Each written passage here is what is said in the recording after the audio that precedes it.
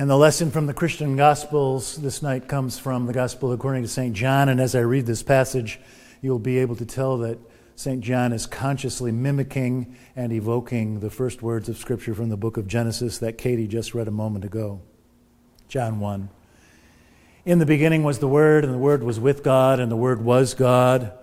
That one was in the beginning with God, and all things came into being through him, and without him not one thing came into being. And what has come into being with him is life, and the life is the light of all people. The light shines in the darkness, and the darkness cannot overcome it. And the Word became flesh and dwelt among us, and we have seen his glory, glory as of a Father's only Son, full of grace and truth. Thanks be to God again for God's holy word. Pray with me.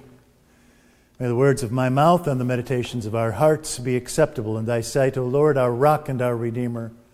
Amen. So right now, the Earth is hurtling through space at 67,000 miles per hour on its elliptical journey around the sun. And at the same time, the Earth is also spinning on its axis at 1,000 miles an hour. So think about that. You and I, right now, right here, apparently stationary, are racing around on a tight circle at 1,000 miles per hour and also on a larger orbit at 67,000 miles per hour through space around the sun. Therefore, the reliable rhythms of night and day. God said, "Let there be light," and there was light. And God saw that the light was good. And God separated the light from the darkness. And the light God called day, and the darkness God called night. And there was evening, and there was morning, the first day.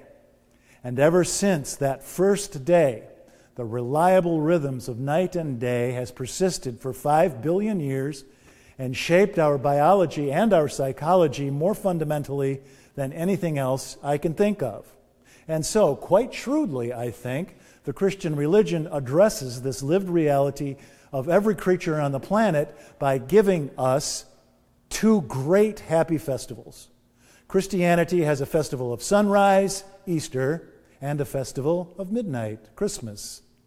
And Christmas is the time we embrace the darkness. I mean, think about it. O holy night, silent night, holy night, it came upon a midnight clear. Yet in thy dark streets shineth the everlasting light. She bore for us a Savior when half spent was the night. And now we are diurnal creatures, right? Night is not our home. Day is our home. And from childhood, we're taught to fear the darkness, right? When the sun sets, our parents summon us inside from our outdoor play. And when we go to bed, our parents leave the door a crack open so that we can have some light. And they line the hallways with night lights. And then if we get scared of the dark, they'll visit our room to make sure there are no monsters under the beds or in the closets. So, embracing the darkness is neither natural nor intuitive. Darkness is dangerous. But Episcopal priest Barbara Brown Taylor says, "I have learned things in the dark that I could never have learned in the light. And these things have saved my life over and over and over again. And there's only one logical conclusion to this. I must need darkness as much as I need light."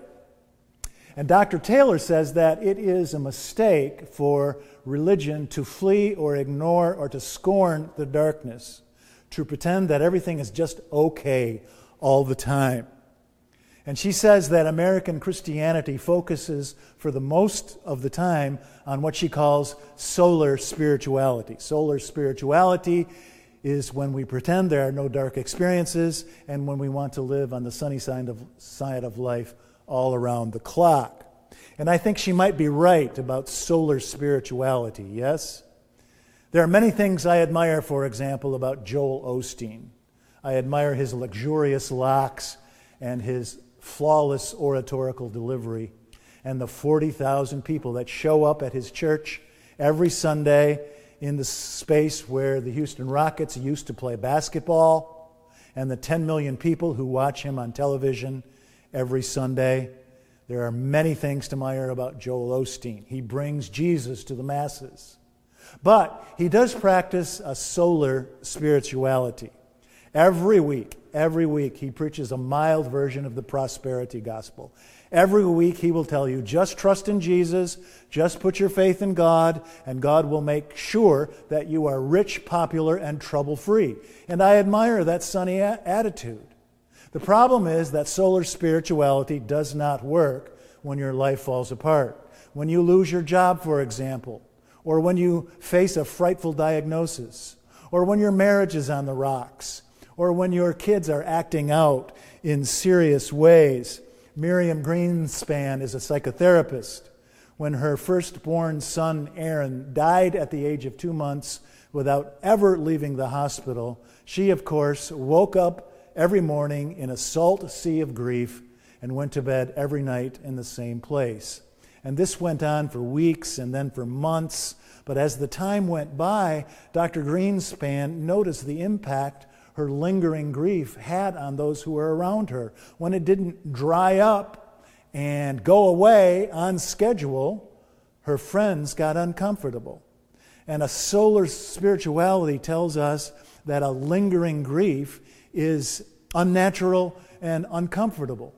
But it's not unnatural, and it shouldn't make us uncomfortable, because given the unbending, implacable mortality rate for our species, grief is the most inevitable of all of the human emotions.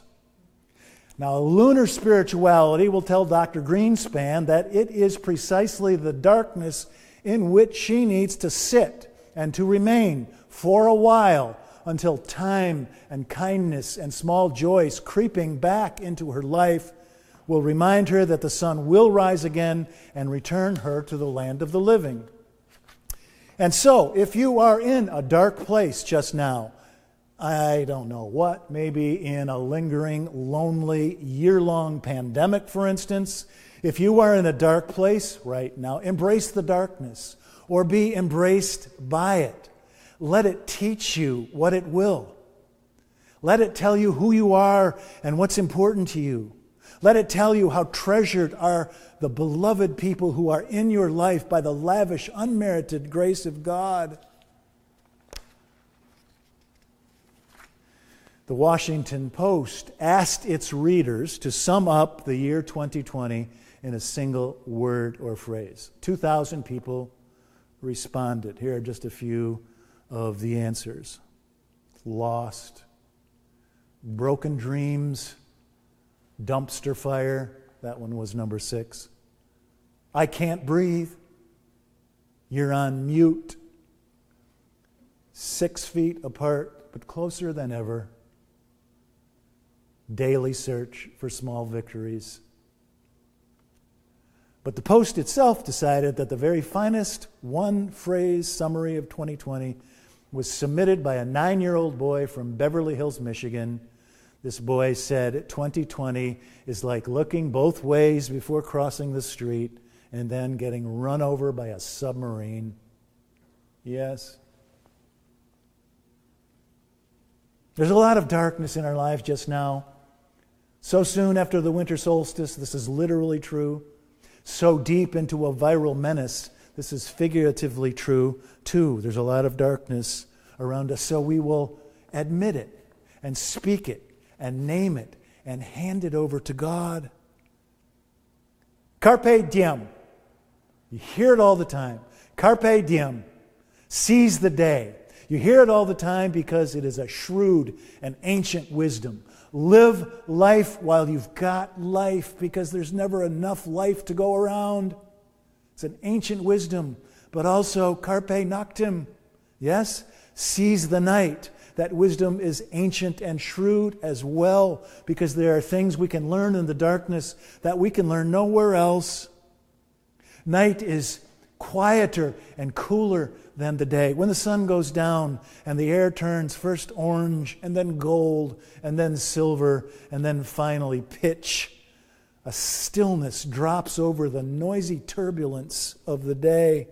You get a respite from the sun's intrusive, stifling Klieg light. The night will keep your secrets if you have them. The night will give you places to hide if you need them, Romance is more likely at night. Conviviality flourishes in the amber light of your favorite tavern. Filial bonds thicken around the campfire under the silver glister of moonbeam. And the Stygian dome of the night sky is punctured everywhere by a billion wormholes of brightness. It's as if something or someone is trying to get through to us, is trying to get through that porous, permeable membrane. And someone is. Because a Savior is born at night. Angel choirs broadcast the good news for all people. A stellar anomaly still leads wise men and wise women straight to the ancient stable. Yet in thy dark streets shineth the everlasting light. The hopes and fears of all the years are met in thee tonight. In the name of the Father, and the Son, and the Holy Ghost. Amen.